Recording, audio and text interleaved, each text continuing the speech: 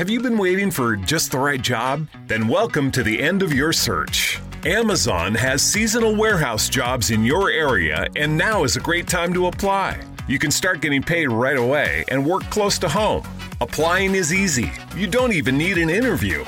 So what are you waiting for? Come join the team and get a great seasonal job offer today.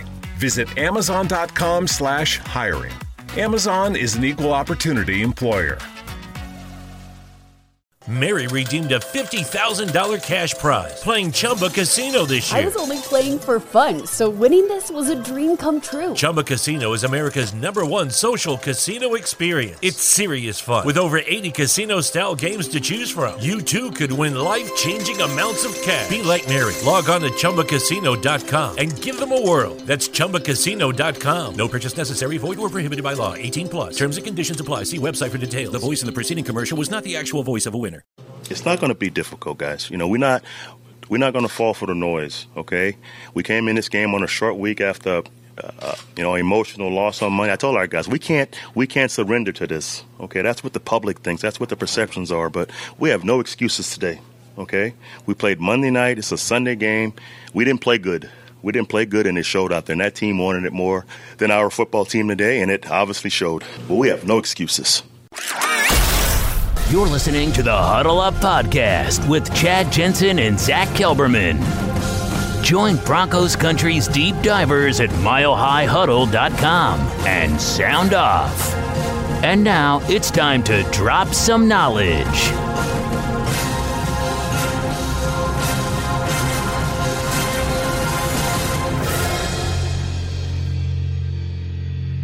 Welcome in, everybody, to another episode of the Huddle Up Podcast presented by Mile High Huddle and 24/7 Sports. I'm your host, Chad Jensen. With me is my co-host and partner in crime. He is your Denver Broncos reporter for 24/7 Sports. He is Zach Kelberman. Zach, I wrote this after the game. It's officially time to hit the panic button. Oh, man, it's not time to hit it. It's time to smash it over and over and over again. You can excuse Monday night's loss. They lost close to a tough team, but they had no business losing this game. And to get blown out, inexcusable, inexplicable. Yeah, we definitely have a lot to dissect. So much reaction from the listeners from Broncos Country today that we're going to get to as soon as possible. But first, just a couple quick pieces of business before we dive in. You guys make sure you're following the show on Twitter at HuddleUpPod. Also, take some time, if you have not done this, leave a creative review wherever you're listening to the show, but especially on iTunes and Stitcher. If you're an Android user, it's Stitcher. If you're an Apple user, it's iTunes. You have no idea how much that helps us to grow the show, reach new listeners. And for those of you who are listening on YouTube, shout out to you. iHeart, Google Play, Spreaker, wherever you're listening, we appreciate you. But take some time, rate the show, leave a creative review. Helps us out a lot. And one last piece of business before we dive in here. We got to talk about some fantasy football. Do you play fantasy football? Make sure you stay ahead of the curve with a new podcast called Fantasy Foresight. Hosts Jay and Ben focus 100% on fantasy football. They share their total foresight with private metrics and projections to help you win your fantasy football league. If you play fantasy football, whether you're a savvy vet or if this is your rookie season, you can't afford to miss their podcast. Again, it's called Fantasy Foresight. Find it on iTunes. We're going to have the listing of and the link directly to their show on iTunes in the notes of this show. So find that, check it out, make sure you stay on top of your fantasy league. Fantasy Foresight. All right, Zach. New York Jets 34, Denver Broncos 16. And you hit the nail on the head, I think, in terms of, really putting this game into perspective and the magnitude of which, we have to analyze it. The Broncos didn't just go on the road and lose to a 1-3 team led by a rookie quarterback. They got blown out. And it wasn't just some kind of hard-fought deal where, the offense laid an egg and then the defense kept them in it till the end type thing. This was a complete and total and utter team failure. Yeah, like I said, the game against the Chiefs on Monday, they competed to the very end of that game. And that was against the NFL's best team. But to go on the road and lay an egg in a game they should have been pissed off after losing 2 straight, an inferior team led by a rookie turnover-prone quarterback, and to just quit. It reminded me so much of the Dolphins game from last season when they got blown out to Jay Cutler, of all people. and you replace Jay Cutler with a rookie in Sam Darnold, the youngest starting quarterback in NFL history, and he lights that secondary up, that vaunted Broncos defense. It's just a brutal loss. There was no reason for it. And it's one thing to lose, like you said, by a field goal or by a point or two, but to lose by 18 points, there's nothing good you can say about it. We're going to talk here in just a few minutes, a little bit later in the show, more in depth about how far-reaching the implications are and the ramifications coming out of this and what type of corresponding consequences might come out of this game. We're going to get to that. But first, let's talk about what actually happened in the game just for a minute. Offensively, obviously not a lot to write home about. Case Keenum just, it looked like he was going to be okay to start this game. The Broncos were able to get a timely turnover on New York's first possession. Adam Gotsis strips and recovers a fumble. And then the Broncos are in business. Quickly, Keenum gets him into the end zone with Cortland Sutton, posting his first touchdown of his career. But from there, things really seemed to go off the rails. And I don't think there's any getting around it at this point. I mean, Case Keenum has been a lemon for the Broncos. And you guys heard me talk about this, both Zach and I on the show, since the Keenum signing. My kind of expectation, and again, this, I guess, was viewed through a lens of optimism, but it was also based on what I saw from Keenum last year. I really saw this Case Keenum signing as having the potential to be a similar type of impact that Jake Plummer had for the Broncos way back in 2003. And that is probably not good enough to get a team over the hump, but at least good enough to stabilize the situation and put them in a position to compete for the division and for the playoffs. Obviously, Zach, it's just Case Keenum ain't it. And the Broncos, I think at the very least, the last 3 games, these 3 losses and 5 games in which Case Keenum has not played well at all, I think it's at least forced a discussion about what to do with the quarterback situation moving forward this week at Dove Valley.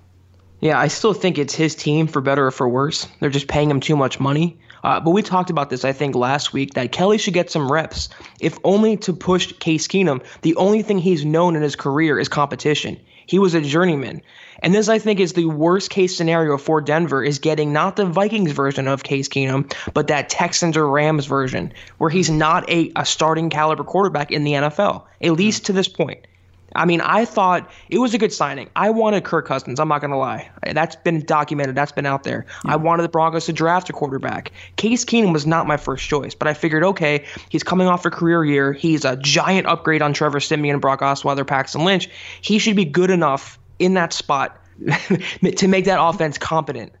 And it's just they look worse or on par as last year when they had inexperience and lackluster play. Yep. So, $36 million, and late in the game, he was misfiring on 5-yard checkdowns. That is not a good return on investment at all.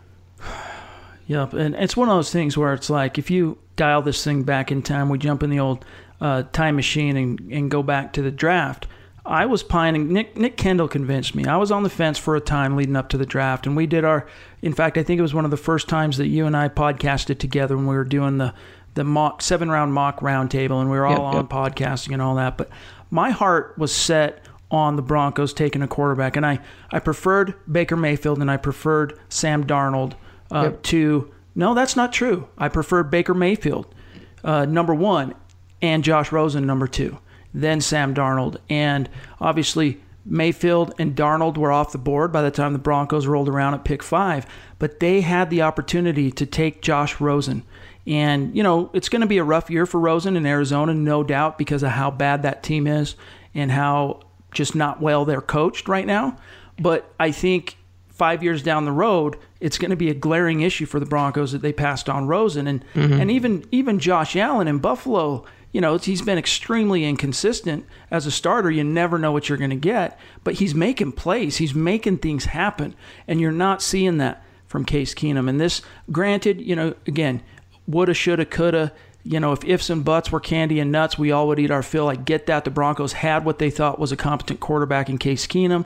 They had a first-round quarterback 2 years removed, still on the roster at the time.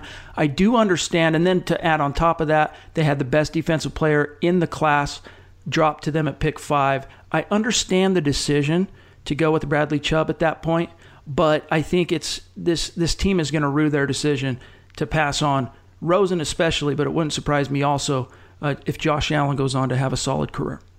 I was actually watching Rosen right before we started podcasting in the game he's playing right now, and he made some nice throws. I mean, he's looking pretty well ahead in his development, and he was my number 2 behind Baker Mayfield. I had Mayfield, then I had Rosen, then I had Sam Darnold, then Josh Allen. Either of those 4, though, if the Broncos would have them to groom one of them as the potential future of this franchise, Case Keenum is not it. There's a reason why he signed a 2-year contract, a team-friendly deal. He was not the franchise caliber, quarterback. It was someone that's going to be a bridge starter, a hold the fort guy, and he's not even that right now. They want him to be a game manager. He has as many interceptions in 5 weeks than he did all of last season, 7. What is he doing right for this offense? Even on a day where he had one of his better games, they still lost. And a lot of his yards today came in garbage time. Right. They had that long touchdown to Demaryius Thomas. He does not doing anything to win the game for them. And yet, I think a lot of that, though, does fall on the play calling and the coaching. Bill Musgrave continues to mystify me. We're going to talk about this in just a second here, but there's no balance on offense. They have no identity still. The running game is succeeding, and they have Keenum drop back over 50 times. It's just mind-numbingly bad. Yeah. I mean, the biggest thing with Keenum is that statistically, you look at it in the box score, it's like, oh, wow, he had a solid game. He was over 300 yards passing. He had a couple of TDs. He only was picked off once. His TD to interception ratio was in the plus territory. But in reality, the majority of that came in garbage time. And all the way up until, 3.5 quarters of football, Keenum was not seeing the field. He couldn't sense pressure. It's the same old story. He wasn't sensing pressure. He was holding on to the ball. He wasn't trusting his eyes. And when he was firing, oftentimes he was way off target. Now, We're going to get to see probably later in the week from Pro Football Focus, they'll release some metrics on how many of his passes were turnover worthy, turnover caliber passes that weren't. But I can think of at least 2 times that Morris Claiborne should have picked off Case Keenum and he didn't. So it's just... that's the thing, is he's not putting his team anywhere close to a position to cash in and be in the game. Like in the first 2 games, you could at least say, look, he didn't play his best football. Okay, we get it. But in the fourth quarter, when the chips were down, he came through. And it's because of those 2 wins that you keep hearing Vance Joseph at the podium. Oh, he's got grit. Oh, we believe in Case Keenum. Oh, he gives us a chance, and all the talking points. But the reality is, you put yourself in a position to win the game in the first and the second quarter. If you're having to scramble each and every week in crunch time, there's something wrong with your formula. And at least you go back to 2011 with the Tim Tebow and all the comebacks and the miraculous feats in the fourth quarter and overtime that season. At least the Broncos understood their formula back then. Run the football. They led the league in rushing that year.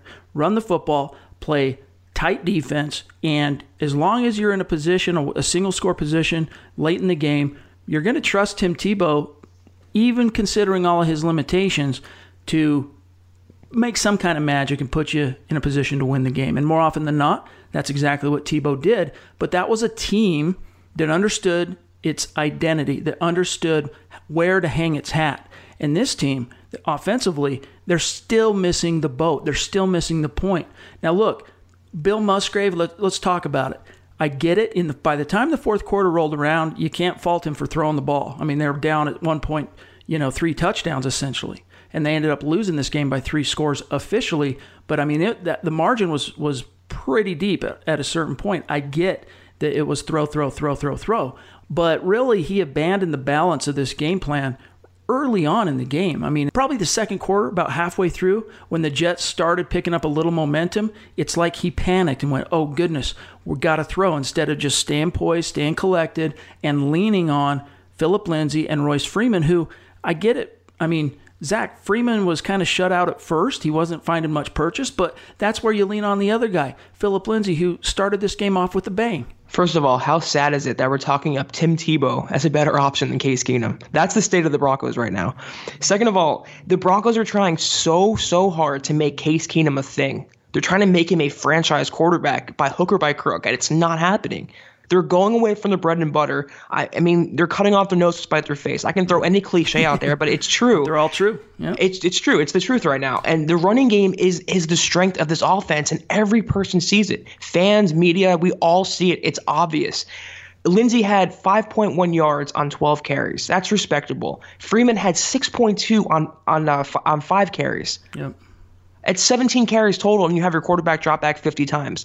And to your point about they had to get in a situation to pass the ball, what's so great about having a dominant running game is it controls game flow. It would keep the opposing offense on the sideline. It would dictate the clock, the TOP, long, sustainable drives. It would have kept the defense fresh. The running game is the key to success for Denver. And Musgrave and Vance Joseph and this coaching staff, they just don't see it, and they don't want to stick with it. And it's hurting them right now. There's a reason why they're 2-3. They lost 3 in a row. They got to stick by their running game. And we keep saying this week after week after week. Vance and Musgrave both promised they're going to take the training wheels off. I mean, they weren't even letting him on the bike right now. Yeah. It's I don't even know how to describe what their philosophy is. It's that they're trying to make Keenum this franchise quarterback, and he's not living up to billing. He's not even better than what we saw last year. Their running game definitely is, though, and their offensive run blocking scheme is. So they have to stick with that. And to go away from it, they're just shooting themselves in the foot. I think you are onto something here, and that is the team is still, the coaching staff is still somehow fooling themselves on Keenum. That's the only explanation to this blind allegiance to the passing game. You know, you go back to Vance Joseph. He's talked about it a few times at the podium. But when they finally got cleats on the grass in OTAs and they saw Keenum operating the offense, and they thought, wow. And then they got to training camp and they went, he's even better than we thought he was going to be. And it's like that first initial impression has really had some legs in terms of, you know, its lasting effect on the minds of the coaches here, because, and we've talked about this now for a couple weeks, this is not Peyton Manning out there, okay, where you can throw it on first down and still dictate to the opposing team. That is not, I mean, they need to literally batten down the hatches in Denver, okay? That means take as much of the liability and pressure off of Keenum's shoulders as you possibly can. Put him into manageable situations on third down by running the football, period, end of story. You got 3 young backs, even Devontae Booker in his third year. It's only his third year. And you got 2 backs, excuse me, that are just, they're picking up positive yards. They're doing good things. They're forcing missed tackles. They're getting yards after contact. It's there. The offensive line, that's their strong suit, run blocking. And even in the pass blocking, Garrett Bowles, he's going to get you 1 or 2 holding calls each and every week. But that offensive line, they took a couple shots from blitzes here on Sunday against the Jets, and there was a couple moments, couple lapses, but they're being made to look worse as a unit because of Case Keenum, who is, I mean, he's not unloading the ball on his first or second read. His first read, he goes to throw it. Go back and watch the film. He'll go to throw it. He'll pump. And then hold on and look elsewhere. He's not trusting it. He's got to unload the football. And if your quarterback is pressing like that, he's in his own head. He's stuck somehow in neutral. As a coaching staff, you're now 3 losses in. You got to find another way. And what I wrote in the 5 Things We Learned piece is that something needs to happen to kind of reset Case Keenum's brain chemistry.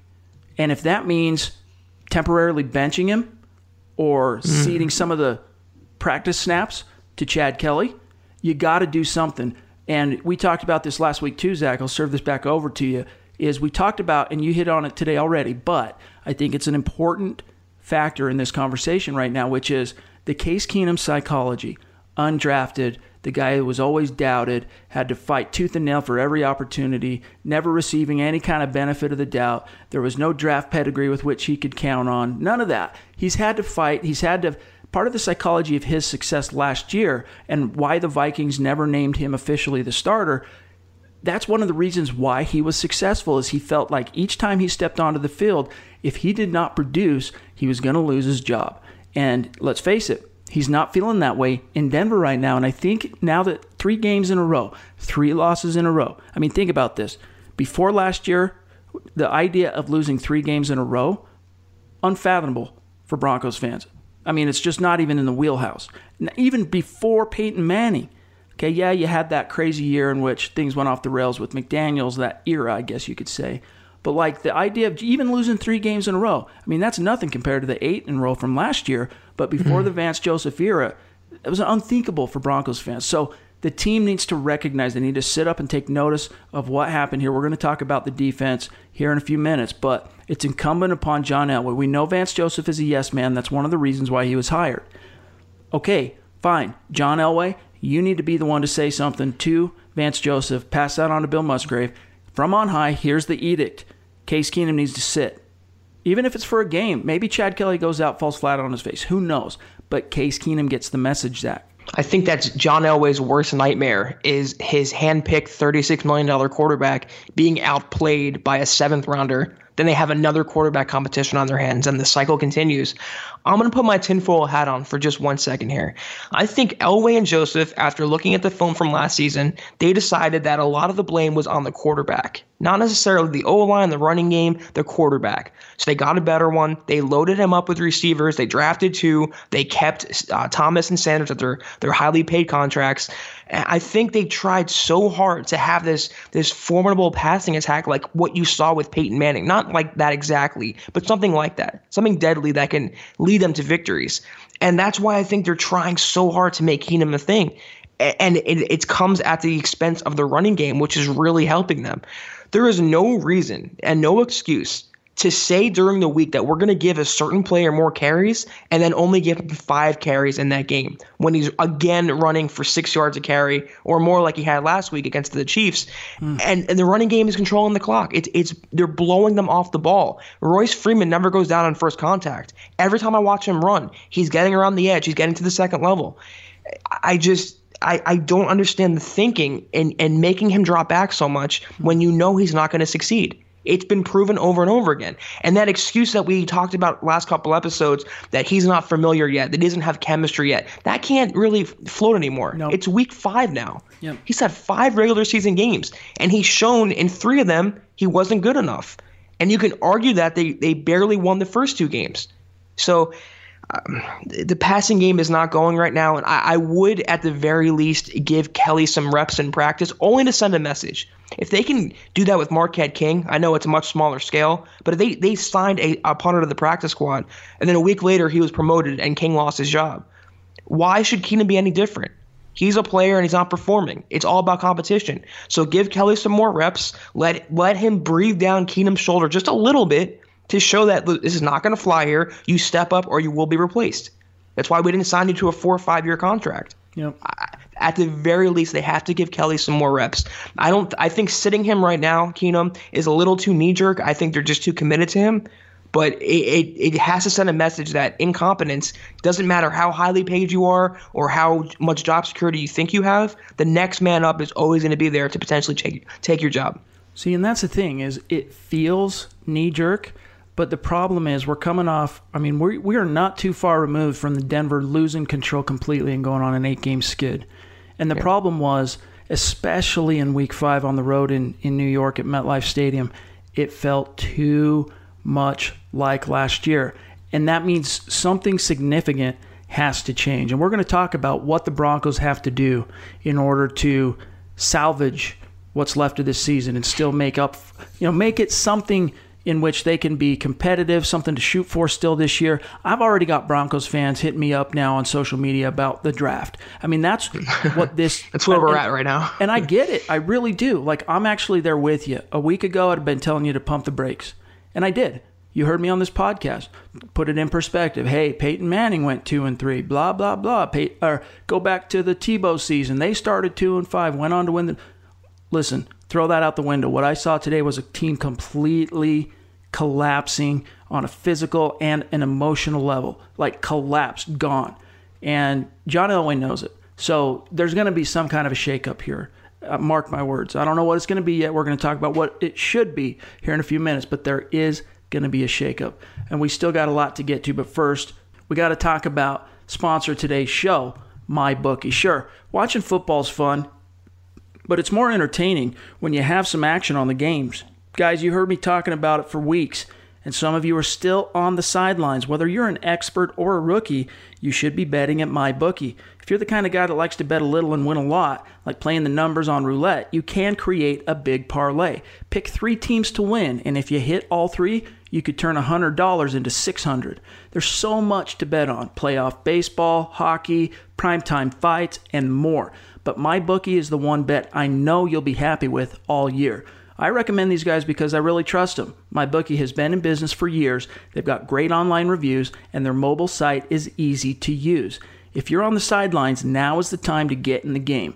MyBookie will still match your first deposit dollar for dollar, but you gotta join now because they'll be pulling that offer. Log on to MyBookie right now, double your money. Use promo code HUDDLE and you'll get your first deposit matched 100%. That's promo code HUDDLE. You play, you win, you get paid. All right, let's talk about the defense. Here's where we start to get into some of the implications, some of the farther-reaching implications from this game. And the first thing we got to talk about here, Zach, is how we're talking about the third-ranked rushing defense going into this game. I mean, they didn't even relinquish through 4 games 400 total rushing yards. They almost hit that in one game today on Sunday. Your Denver Broncos relinquished 323 rushing yards to the New York Jets. Now listen, I like Isaiah Crowell as much as the next guy. I mean, not that much. He was a great find for the Browns back in the day, undrafted, coming out of college, all his pre-draft problems and school issues and transferring this and that. I get it, but he's good. I get it. 219 yards, though, on 15 carries. 219 yards on 15 carries. That's what Isaiah Crowell did to the Denver Broncos. And there's a lot that went into that, I mean, as far as dissecting it. And we'll talk about the emotional side probably a little bit more here in just a few minutes. But what I saw specifically was a defensive line that was just getting blown off the ball. I saw Todd Davis and Brandon Marshall picking terrible angles, picking the wrong holes to fill. I saw safeties who are supposed to be the last line of defense also taking terrible angles. And then all across the board, Zach, we saw horrid, terrible tackling.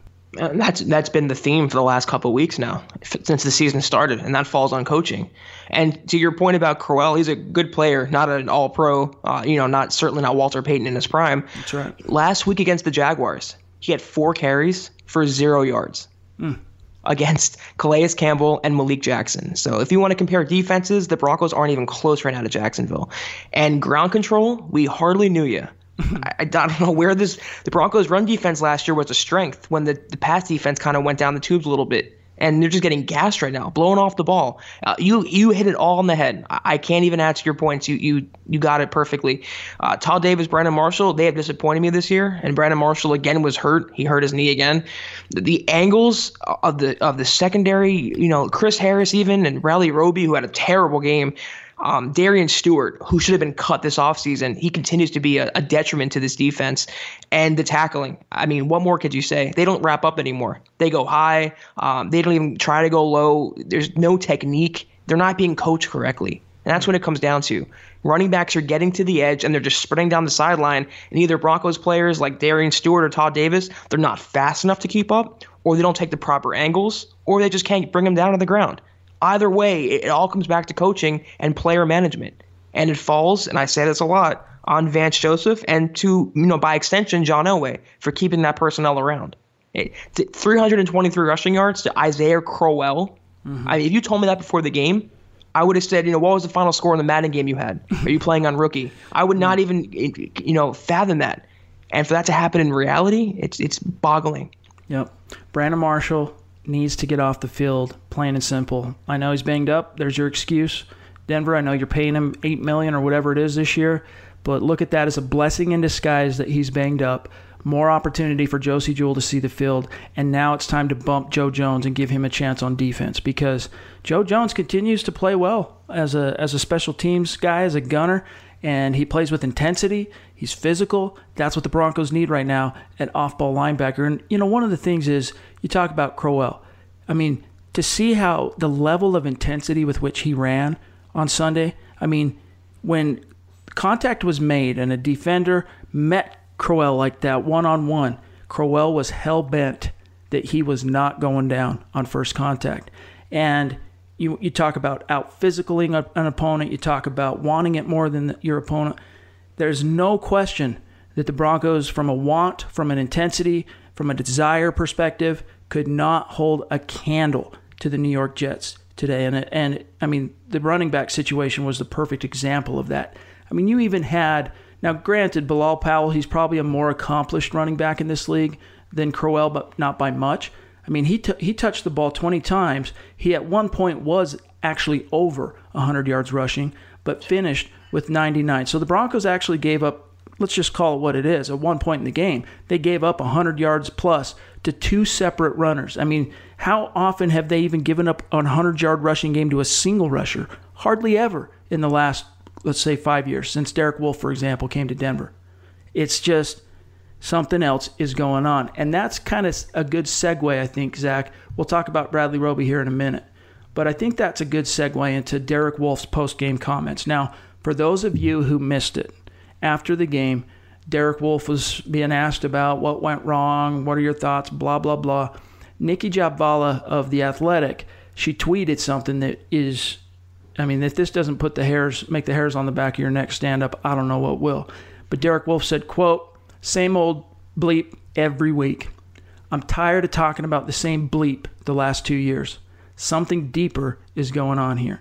Close quote. And that's again via Nikki Jhabvala of The Athletic. So what does that tell you, Zach? I mean, if we're talking about implications now, we're talking about what it all means.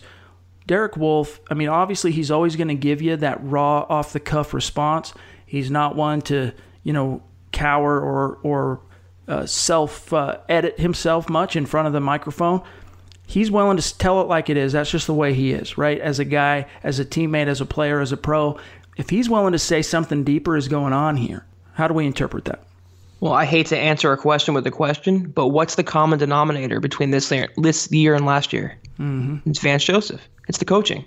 And I hate to always harp on it and always hang my hat on that, but they're not being coached correctly. There is no coincidence as to why this defense went off a cliff after Vance Joseph and Joe Woods came to town as in their respective jobs. I think, the Broncos defense, I'm not exonerating them completely. They're soft right now. And I hate to use that word because it's a giant slap in their face and it's a giant insult to their manhood, but they are. For Isaiah Crowell and the Jets rushing offense to pile up 300 yards, they are soft. Their bark is bigger than their bite right now. They can't stop a nosebleed right now. Mm-hmm. So he interprets something deeper, and it's that old rift that you've heard about the last couple of years. You saw it in Gary Kubiak's final year when there was almost a mutiny between the offense and the defense, when there was a locker room rift.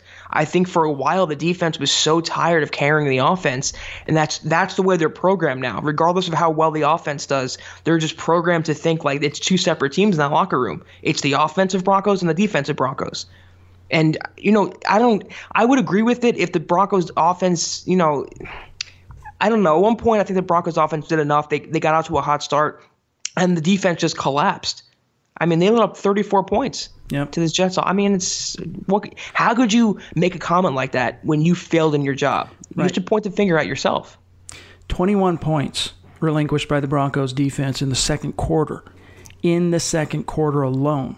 So, again, Derek Wolfe, maybe he's not necessarily making excuses or at least pointing fingers here, maybe just giving in the benefit of the doubt. Maybe he's just saying, look, I'm tired of talking about the same stuff. The last 2 years, it's the same thing every week. Something deeper is going on here. Maybe he's not necessarily pointing fingers or trying to shuck the blame here, but really pointing to this, as you said, the common denominator through the struggles the Broncos have faced as an organization for the better part of the last 2 seasons, and that's Vance Joseph. There is some kind of disconnect. Now, you've heard me talk about it on this show. You've read it on the website. You've seen it on social media. I have tried to keep people, tried to give some perspective to fans because, again, we've talked about it. It's the penchant that most fans have when things go sideways for a team is to blame the coaching. And sometimes there's more to it. And I've talked about it before, and today was a perfect example where the execution was just as much to blame as the lack of preparation or the poor coaching in-game. And in this case, though, it's happening too much. It's each and every week. It's the same stories, just as Derek Wolfe said. Same thing, different week. And at some point, you have to call a spade a spade. You just have to be honest about the situation. And I think you go back to John Elway's decision, and this was something I questioned at the time, his decision to pass on Kyle Shanahan to hire Vance Joseph. I saw that as a mistake. And I think one of the reasons why is that coming out of the 2 coaching situations in which he was kind of bitten, the whole thing, the way things ended with John Fox, and then getting really excited and investing as much in Gary Kubiak and winning a Super Bowl only to have him wither under the pressure and step down, he kind of wanted more control himself, and he hired a yes man. And I think, Zach, hiring that yes man has come back to bite him because, sure, Vance Joseph, he'll do whatever John Elway tells him because you know what? Rolls downhill. But he's not, in getting that yes man, he has forsaken Elway actual innovative coaching.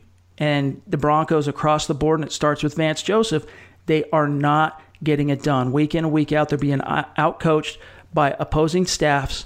And in today's case against the Jets, that was a lesser team. I'm telling you right now, there is more talent on the Broncos side of the field than on the Jets. But a lot of that came down to coaching. And so I think the yes man factor is playing a role here in Elway's, in the magnitude of Elway's mistake to hire VJ. Don't forget Sean McVay. Passed on him too. They interviewed 3 people, and one of them was Kyle Shanahan, one was Vance Joseph, one was Dave Taub. They hired Vance Joseph. I mean, you have a 66% chance of getting a better coach, and you take the 33% route. It's backfired, I think, on John Elway. It has, because the Broncos' deficiencies, it goes beyond just coaching. And it's shown that Elway is not this god. I mean, he was a great player. He was a good executive for a while. He led them to a lot of success. But it's opened him up to a lot more criticism by picking the wrong guy, by putting the wrong players on the field. I think it's really backfired on him. And you can say that for him if he buys the groceries, so to speak, as Bill Parcells would say. Yeah. But he hired the wrong coach to make the meal. And to get outcoached by Todd Bowles, a guy who's on more of a hot seat than Vance Joseph, a team, like you said, and like I said earlier, that had no business winning this game, that has less talent, it's an indictment. The Broncos are constantly have procedural penalties, delay of game, 12 men on the field. They're never prepared. They never have that energy. I mean, that falls directly, and you can't really point the finger anywhere else. It falls on coaching. That's their job, is to get the players ready to play, to put them in the best possible positions to succeed. And when was the last time you saw that? Like Gary Kubiak, perhaps. Mm-hmm. And people ran him out of town, and they were happy to see him gone, but the grass ain't always greener. And Broncos fans would kill right now for Gary Kubiak. He would be like, Vince Lombardi compared to Vance Joseph right now. So it's backfired on Elway for sure. He didn't pick the right guy, and hopefully his next choice is a guy who has an offensive background, because hiring defensive guys, it taught him, at least with less experience, it's not the route to go. Yeah, we're going to talk about some options there here in a few minutes. But, the problem is the Broncos post-Super Bowl 50 have faced multiple situations in which a pivotal decision had to be made. The first being the head coach situation with Vance Joseph. And that was the decision.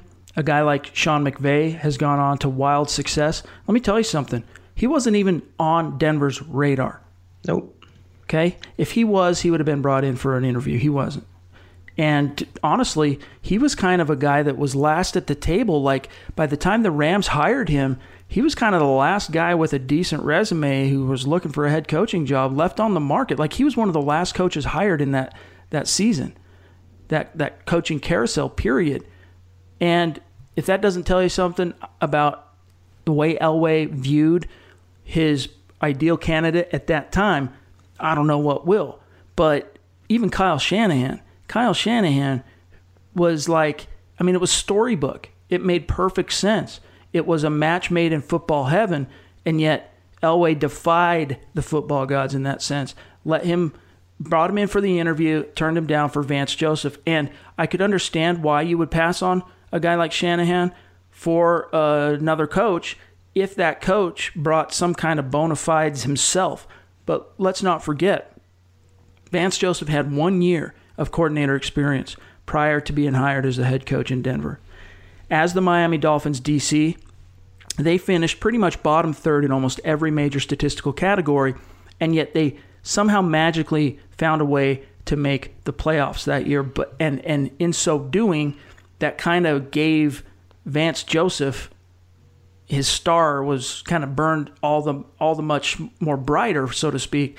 And he already kind of had an in with the organization because Kubiak wanted him, Elway wanted him to be the defensive coordinator when Kubiak was hired.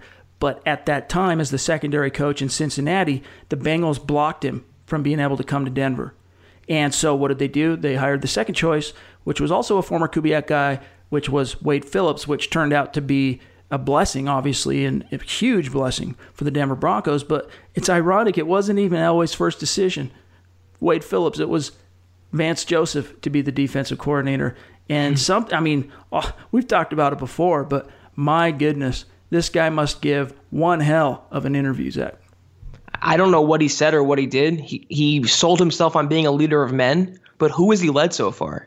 Who has he developed? Who's gotten better under his watch? I can't name one player. They've all gotten worse. He brings these intangibles to the table, but you don't win with intangibles. You win with on-field product and tangible success.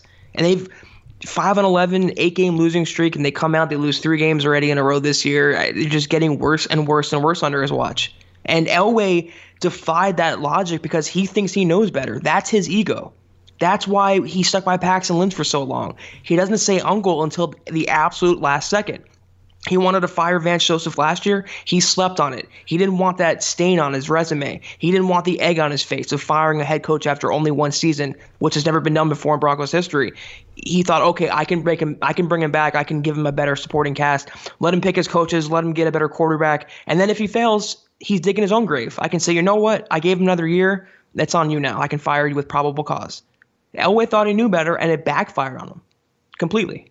If I had to describe Vance Joseph right now, just being kind, I'd have to say that he's in over his head. But it's week in and week out, it's just inept.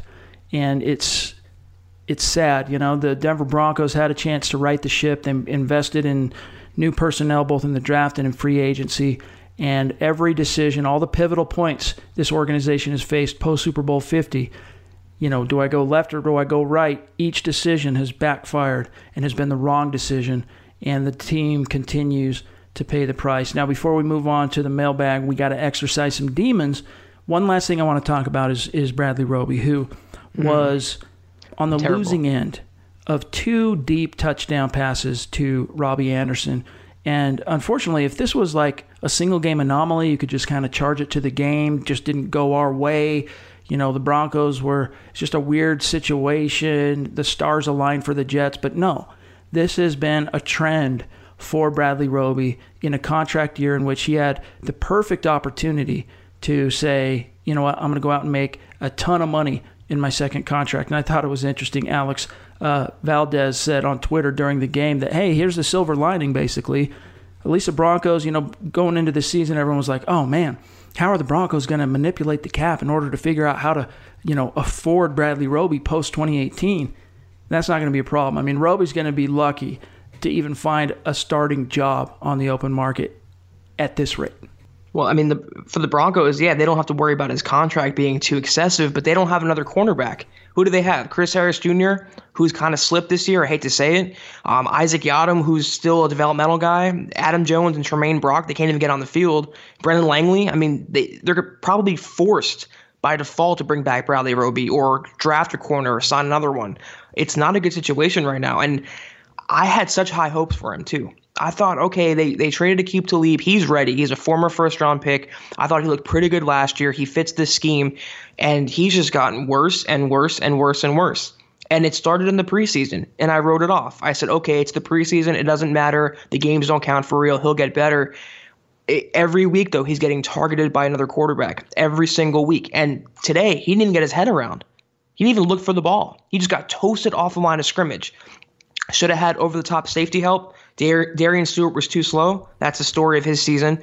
You can't leave him one-on-one. So that falls on coaching to me. Yeah. Don't leave Bradley Roby one-on-one. But they're going to have to find some help. And Vance kind of touched on that. They'll turn over every rock. They'll look for anything they can do to help the team because they don't have a secondary right now. They have one good corner, and the rest are either mediocre or injured. And Bradley Roby has been one of the biggest disappointments this season, probably the biggest one on the defensive side of the ball. If Case Keenum's on the offensive side, it's just been not what I expected from him at all. Yeah, the team is they don't have a ton of options right now. But they will after the season. They will in free agency. They'll have some options in the draft, obviously. But they do have some options right now. You know, the street market is not good, obviously. They passed on the opportunity to sign Bashaud Breeland. But there are some options. I laid them out in a piece earlier this week. You can go find it on the trading block. There are some options out there. It would require the team giving up some capital in exchange, but there is an opportunity there for Denver to bolster their cornerback depth before the trade deadline on October 30th. But, you know, one thing, it's like, I mean, look at it like this when it comes to Denver's passing defense. I mean, Sam Darnold, he threw the ball 22 times. Okay? He dropped back to pass 23 times, threw it 22 times, was sacked once. He only completed 10 balls, 10 completions, but it went for 198 yards, 3 touchdowns. And if you want to see a perfect example of why quarterback rating in the NFL is a totally useless statistic, Darnold finished that game with a rating of 98.1. Case Keenum finished the game with a 95 rating. That tells you everything you need to know about that particular statistic when it comes to the NFL. All right, so we do still obviously have a lot more to get to, including your reaction, your questions coming out of Denver's third straight loss, some of the implications that are on your mind. We're going to also get to the bottom of what the Broncos need to do here as far as solutions to salvage this season.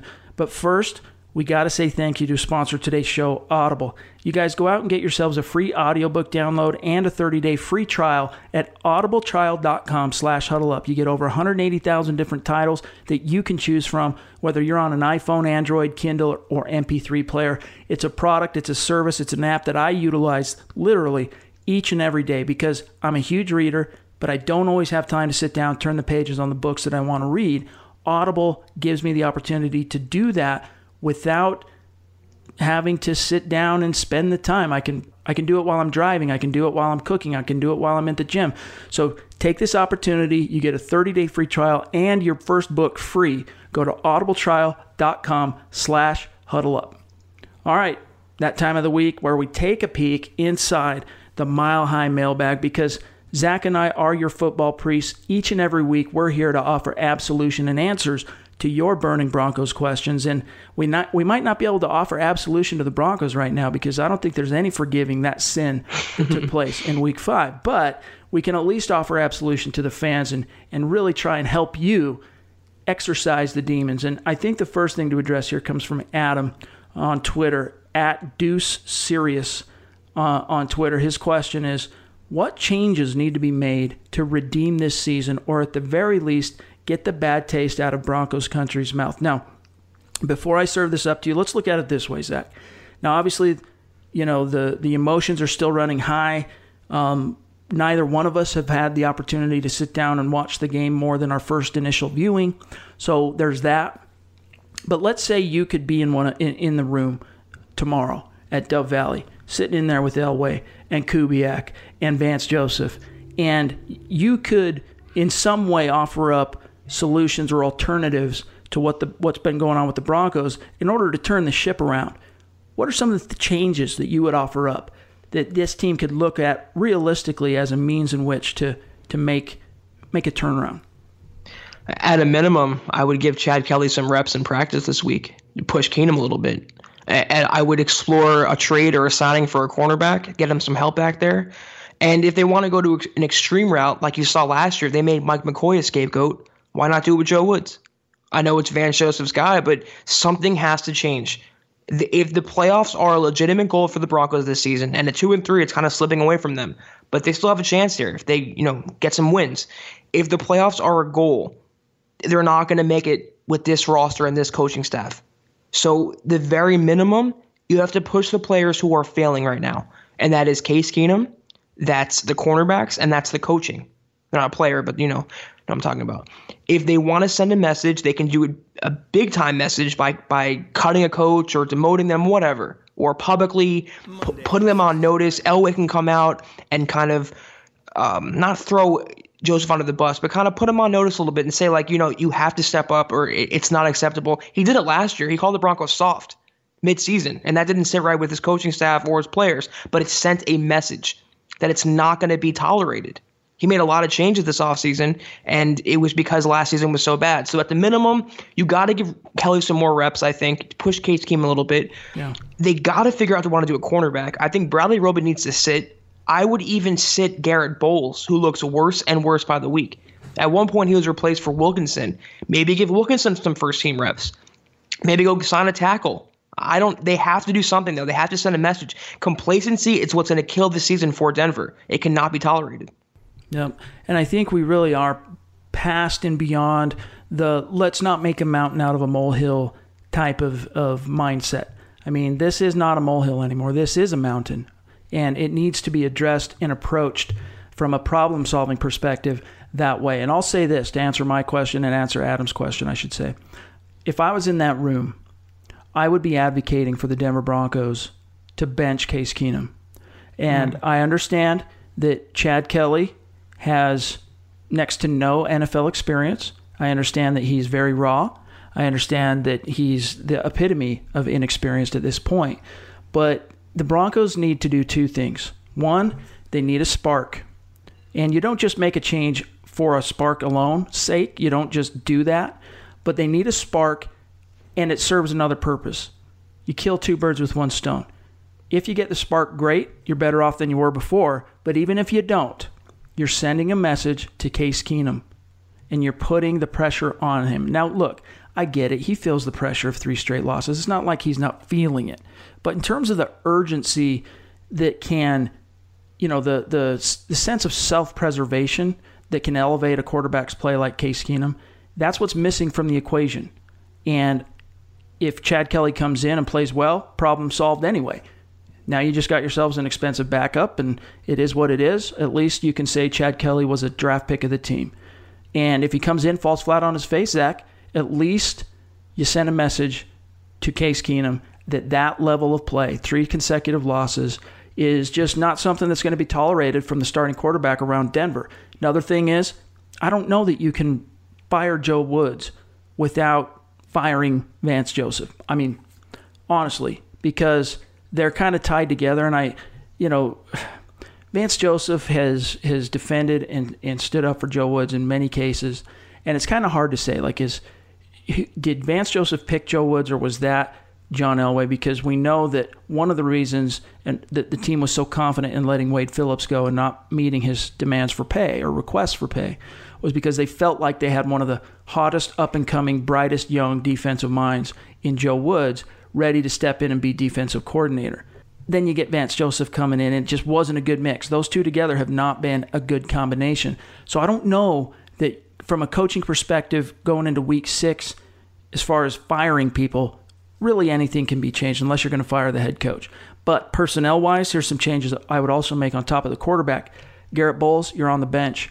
I was hopeful when he started going sideways in week 5 in MetLife Stadium with Wilkinson dressed. I was hoping we were going to see him at left tackle, send another message. I mean, that's the thing, man. There is no accountability right now. None. For the Denver Broncos. Garrett Bowles, sit your ass down.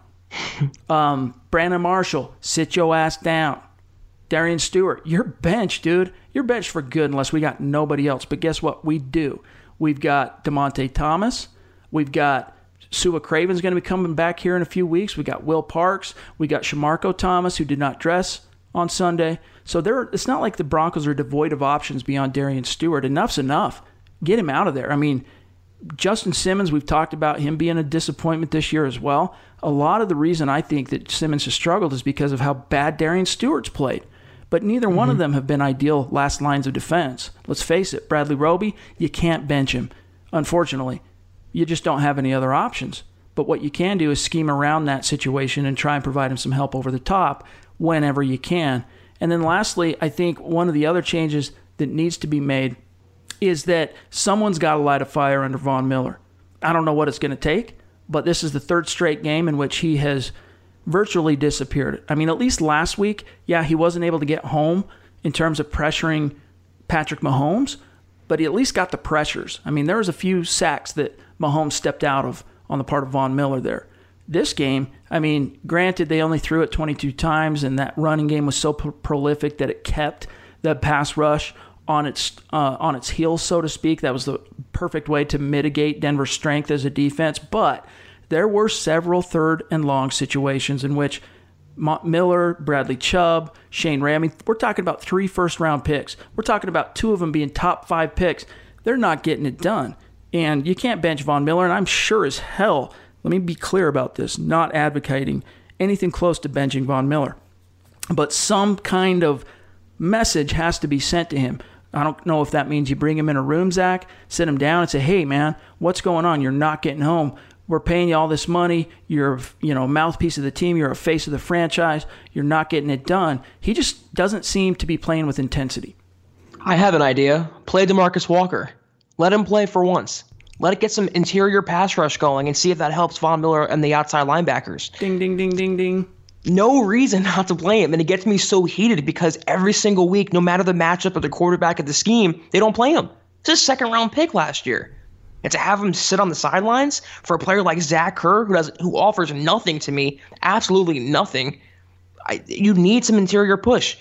And they got rid of Clinton McDonald. I thought, okay, they're going to get DeMarcus Walker more time on the field. This is a breakout year. And now they're not even dressing him. So Von can't do it alone. He's shown that. I don't know what his deal is. He's been a magician. He's been disappearing. But they have no help from the front lines. Derek Wolfe is good in run support, and Adam Gotts is good in run support. They're not pass rushers. They need that defensive end pass rusher. That's exactly what DeMarcus Walker's game is. To not have him play is ridiculous. Yeah. Well, that's the thing, is a guy like Zach Kerr, I understand he's a veteran. He knows his assignments. He's versatile. He can play anywhere on the defensive line, and he has a phenomenal get-off. But he does not have anything close to game-changing ability. DeMarcus Walker, for all of his foibles and inexperience, he actually has ability in his skill set to change the game. Even if it's simply as an interior pass rusher that you address him only to bring him in on 3rd down, that's fine. But it's time to get DeMarcus Walker on the field because Sam Darnold, not only was he, I think that's one of the reasons that Von Miller and company are struggling a little bit here. Not an excuse. I don't want Broncos fans to hang their hats on this as some reason in which Von Miller should be taken off the hook for his lack of impact 3 weeks in a row. But it's a symbiotic situation on the front seven when it comes to a pass rush. Pass rushers feed off of quarterbacks feeling the interior pressure and vice versa. Interior pressure feeds off of quarterbacks stepping up in the pocket because of the edge rush turning the corner. So you need both of them playing at a consistent level, and the team hasn't gotten any of that. It's simply been, let's hope that Von Miller can bend the edge. And sometimes he's going to be able to do it. He should be able to do it a heck of a lot more than he has the last 3 weeks. But it's just not happening. I think you're right. DeMarcus Walker can be a legitimate solution to changing up the chemistry on that defensive line and hopefully put more pressure on these quarterbacks and shake something loose. Now, we move on to the next question here in the mailbag from James Pittman at Jambeer on Twitter. Any chance, Zach, Joseph gets canned this week? If he was hired for his defensive expertise, this was a total failure. And what was funny, he's also a former secondary coach, and the secondary's fallen off a cliff. He can't develop anyone. No, he doesn't get fired this week. They're not going to even make changes to the coaching staff as far as Joseph says, so he's not going to get fired. And I didn't think he would. The earliest, I think, would be the bye week. We've talked about that before. Week 10, that's a plausible time to make a change and install Musgrave as the interim, but not this week. It would take a few more blowouts for Elway to start thinking, okay, let's put those wheels into motion a little bit. Let's get that spinning. Let's see how we can replace him. It's not going to happen this week. Yeah. The best you can hope for if you want Joseph to be gone is to lose. And I hate to say it. I know it's taboo to root for your team to tank. That's what you have to do. Because if they win, it's only going to bolster Joseph's job security. So if you want Joseph to be gone, got to root for them to lose. And it could happen. Their schedule gets tougher now. Yep. They're supposed to beat the teams they should beat. And they've lost to them. And they got blown out by the Jets today. So they're going to they play the Rams next week. That's going to be a problem. They get blown out at home. Then, you could start talking about maybe, week 10's almost here. Maybe it could happen by then, but definitely not this week. I think he gets midseason or at the end of the year. And then depending on how they finish with their record, Elway could decide what he wants to do then. One thing that we got to talk about here, and this we've touched on it earlier in the show, but this question from Chase Beck, he says, his question on Twitter, Chase Beck, at Bronco Beck, at John Elway hired a yes man. Who is really to blame?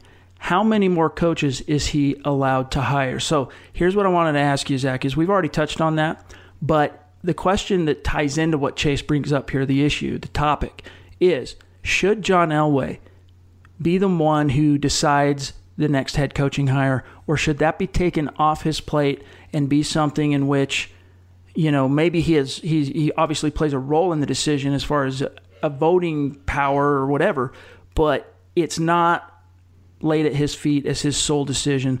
Joe Ellis plays a role, Gary Kubiak, they're the ones who take more of the onus on who the next head coach is, because this was such a quintessential catastrophic decision, it would seem, to hire Vance Joseph.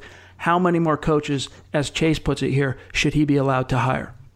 I don't foresee the Broncos becoming the UN, and they're not going to, share their power responsibility. It's going to be Elway's call. He's the GM for a reason, got a big contract extension, tons of job security. He's still the man there. I'm sure Ellis will give his input, Kubiak, Matt Russell, but it's Elway's call. And it's up to him. You got to put your faith in him. That's why he holds a job. Until they fire him, he's going to make these calls. He gets final say on coaching, on personnel.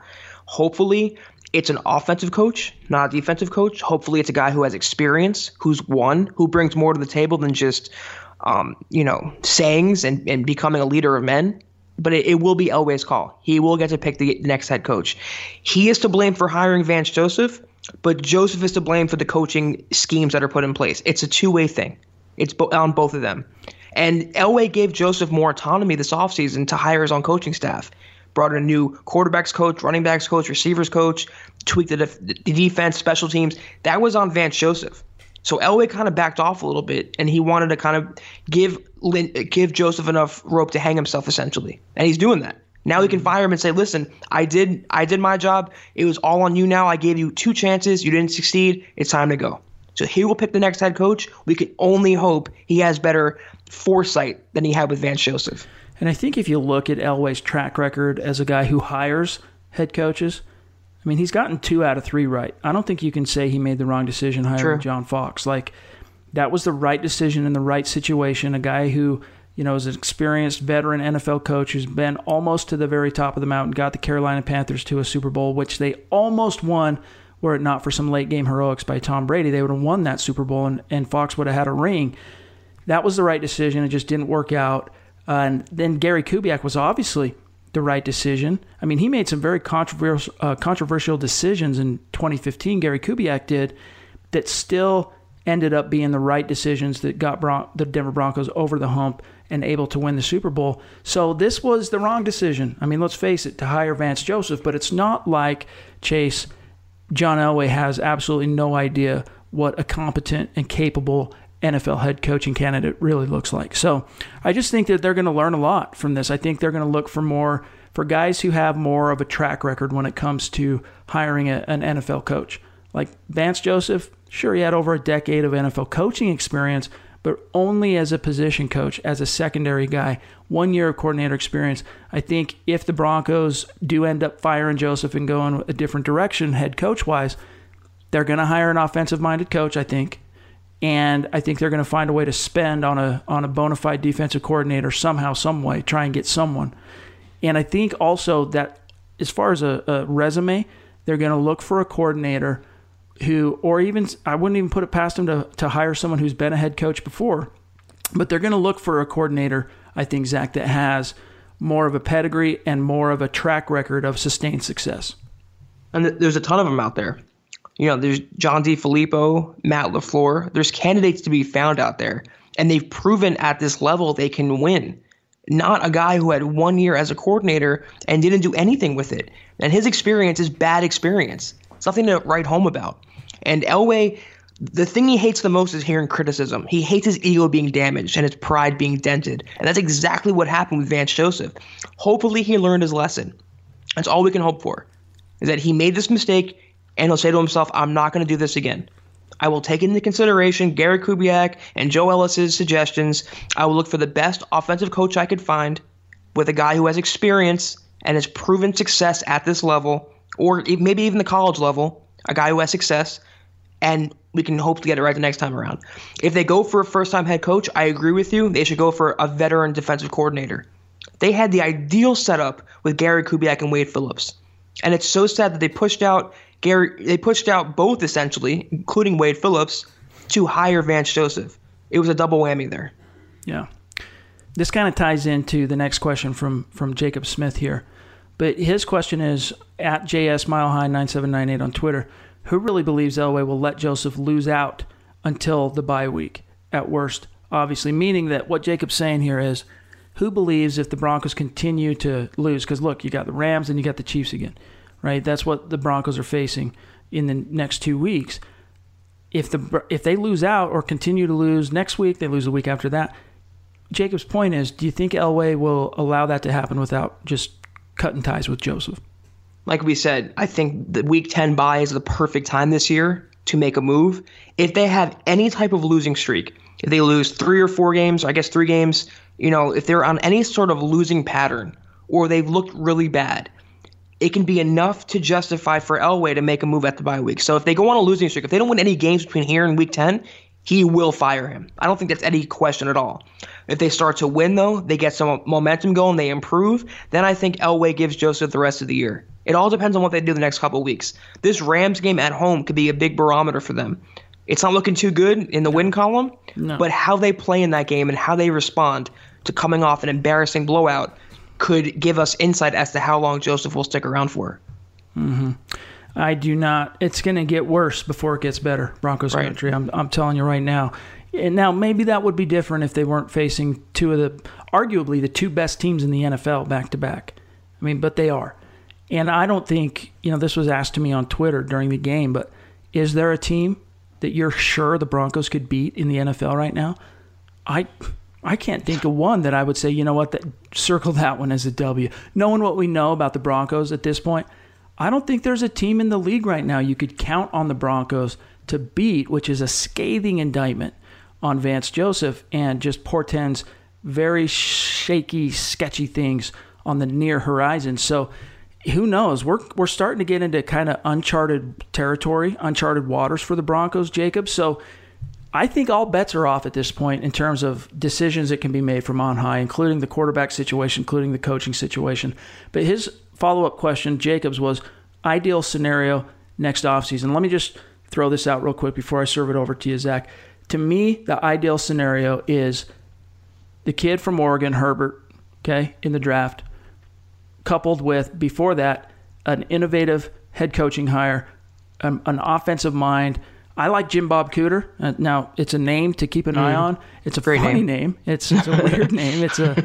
Well, we won't go down that path, but it's one of those names that makes you do a double take. But Jim Bob Cooter, I want to remind fans that don't know maybe that he was in Denver. He was part of that coaching staff that helped to dial up the most prolific offense in the history of the NFL, scoring 606 points. He was an offensive assistant that year under Adam Gase as offensive coordinator. He's now the offensive coordinator in Detroit for the Lions under Matt Patricia.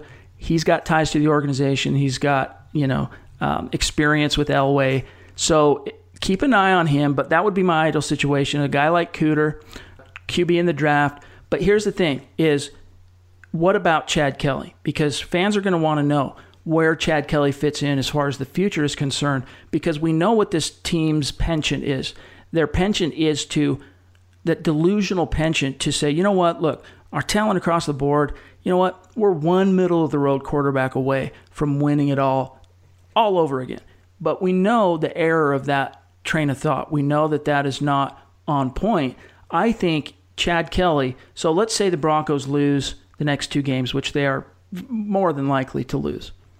I think at worst, the Case Keenum experiment was a failure. It's time to roll the dice on Chad Kelly because your season's not going to get any better with Case Keenum, and you need enough of a sample size. You can't, for example, let's say the Broncos just continue to suck with Keenum at the helm, and then you get into Week 17, it's like, okay, let's play Chad Kelly. That's not going to give you enough actionable information with which to make decisions in the spring when it comes to the quarterback situation.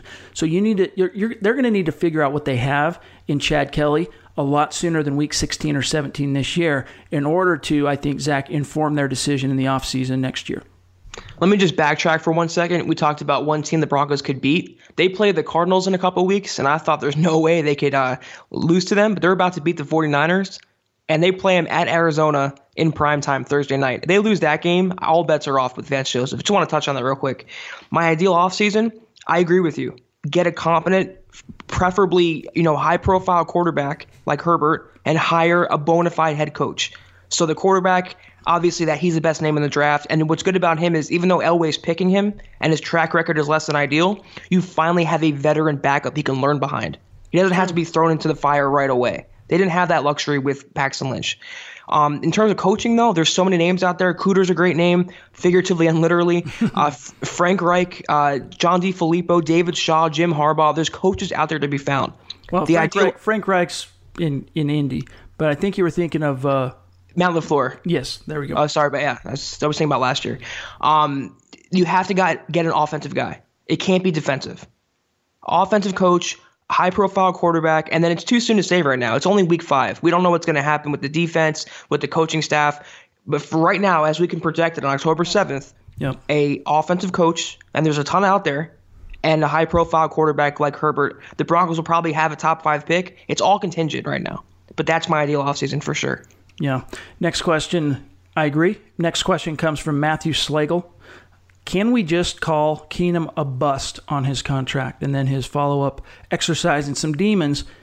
I'd much prefer we be done with it and get an actual QB. Also, would like a young offensive mind to be the next head coach or someone like Dave Toub from Kansas City. Time to rebuild, not retool. And before you answer that question on Keenum, I think we've kind of answered that already. But before you officially answer for Matthew, I think that the Broncos are treading dangerously to the point of blowing it all up and rebuilding. Starting from scratch. Like this formula, I think that's the only way for them to break the cycle of we're only one quarterback away from winning it all. And that's maybe a topic for another time, but it might be getting closer to that point where it's like, look, time to rebuild, time to blow it up. Well, what did Joseph say when he got hired? It's not a rebuild, it's a reboot. It's time to rebuild. The system is not responding. The system is glitching right now. It needs more than a reboot right now. So in terms of, the next coach, yeah, I agree with you, Matthew. It has to be an offensive mind or a veteran coach at the minimum. Dave Toub is a great name. He was way more experienced. I know you're a fan of him too, Chad. He was way more experienced than Vance Joseph. He would have been a great hire. Very respected coach.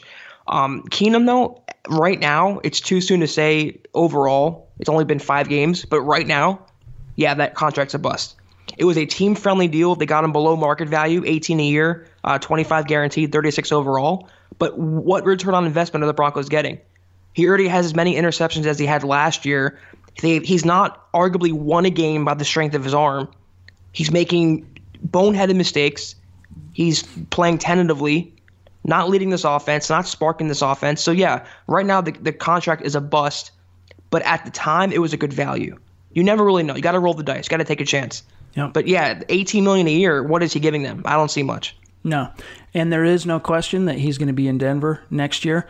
Now, it might be on a restructured deal. Like they might say, hey, look, we paid you $25 million guaranteed. So that means that $7 million is guaranteed. But that's all we're going to pay you unless or we'll cut you or whatever. And maybe he'll say, okay, cut me. But if the Broncos take that approach next year, that'll mean that Case Keenum's value on the open market is next to nothing besides being an above-average backup, which is really what he's shown himself and revealing himself to be. Now we move on. One more question, then we're getting out of here because we're running long. From Brandon Graves on Twitter, @Graves809. When will Chad Kelly start? So let's say, and again, and this kind of ties in also to something Cole Mason sent us about assuming Denver loses against the Rams next week, could that be enough for Joseph to get canned, et cetera, et cetera? Let's answer 2 questions at one time here, Zach. How would the chips need to fall? Under what scenario do you envision Denver having the gumption to pull the trigger on inserting Chad Kelly? And if they lose to the Rams and the Chiefs, are all bets off for Vance Joseph? Is it just a matter of time? I still think for as long as Joseph is here, he's going to continue riding Case Keenum. That's his meal ticket right now. That's keeping his job security what it is. So as long as Keenum remains healthy and Joseph is the coach, Keenum will be the starting quarterback. It would take a multiple game losing streak for Joseph to be fired. maybe by the bye week. And then after that, if the season's down the toilet, if they're, in their tank mode or they're just looking to the offseason, then you play Chad Kelly. No reason to risk Case Keenum there. You know what you have in him. So he won't start right now unless there's injury or a massive blowout either way, like 41-0 type of blowout. But if they go into the bye week and they fire Joseph and they have an interim coach and they have a losing record, then you might see Keenum get sat. If there's a lackluster effort, then they might pull him. But start outright, it's not going to happen in the very near future. That's just what I feel. So if the Broncos lose the next 2 games, that will put them at 2-5. And I think at that point, the Broncos might be able to talk themselves into saying, oh, well, we just played the 2 best teams back-to-back. So, hard to get a beat on what this team is when you're playing the best teams. Well, you also lost to the Jets on the road, a 1-3 team that hadn't won since the season opener. So let's face the facts here. This team has to make some changes. But what I would say is I think that, again, with the caliber of opponent the Broncos are facing this week, they're not going to replace Case Keenum. But I think if they lose these 2 games coming up, which it's all signs point to them doing just that, I think there's going to be some legitimate conversations about Chad Kelly. I really do, because the Broncos know, as you said, what they have in Case Keenum by this point, and they know he's under contract for next year. But they also know they're going to need to solve their quarterback situation for next year, and they might have the solution to that equation already on the roster. And just playing them in Week 16 or Week 17 isn't going to be enough information to really give them an educated, actionable amount of intelligence with which to operate in the draft. So they're going to need to see more of an extended look at Chad Kelly is what I'm getting at. And I think for both Chad Kelly and Vance Joseph, you're looking at the bye week. That's kind of where things are going to start to coalesce. And if there's going to be some real wholesale changes made, it won't be until then. But unfortunately, the odds are by that point, no matter what changes Broncos make, their season's probably going to be in the tank, because this was the turning point game. This was it. They knew the mountain of a task that faced them coming out of Week 5 with just their next 2 opponents. And this is where they had to put their foot in the ground and pivot, and they couldn't do it. And even worse than that, they completely just disintegrated as a team, from the players on both sides of the ball to the coaches. So this is a really sticky situation. And again, I say, Zach, we're in uncharted waters. So nothing I've said tonight, all bets are off. I would not be surprised to see the Broncos do anything at this point, whether it's fire the coach, fire a coordinator, bench the quarterback. I think they're literally getting into uncharted territory where all bets are off. Let me just say this. I'll not only I think will they support Keenum this week, I think they talk him up more than usual. This is a revenge game for him. He was formerly of the Rams, and they're playing Wade Phillips. They want to win this game. This is almost like their Super Bowl to them. So nothing's going to happen this week. They want to have their best quarterback in place and what they think is their best coaching staff. No changes this week. But if they get blown out by the Rams, which is a distinct possibility, and they drop to 2-4, 4 games in a row, and they're at home, I agree with you, all bets are off. But this week, everything is going to remain status quo. His seat is on fire right now, Vance Joseph. Case Keenum is shaping up as a bust. The team is falling apart. But I think they hold it together with gum and tape just for 1 more week for the Rams to come to town. After that, then we can start talking about wholesale changes. My head tells me you're right. My heart tells me that's a huge mistake. They got to make a change now if they want to salvage anything from this season, but I just don't think it's going to happen. But again, I really do think that we have waded into uncharted territory here, uncharted waters. So we'll see. It's going to be a very interesting couple of weeks, but it might be, as Zach said, a status quo situation. Knowing the caliber opponent they're facing, they don't want to tempt the football gods beyond the point in which they already have. But listen, is it time to hit the panic button? You bet your ass it is. Things are going sideways. They've officially gone off the rails. So if the changes are made, though, sooner than later, possibly this season can be salvaged. It's just not looking like it's going to happen. Fans are already talking about the draft next week or next year. So we'll see how it shakes out. But that's all the time we got for today. You can find my partner, Zach Kelberman, on Twitter at Kelberman247, myself at Chad N. Jensen. And make sure you're subscribing, y'all, no matter where you're listening to the show. Make sure that you leave a creative review. And above all else, rate the show. For Zach Kelberman, I'm Chad Jensen. We'll talk to you soon. You've been listening to Building the Broncos. Join Broncos Country's deep divers at milehighhuddle.com to keep the conversation going.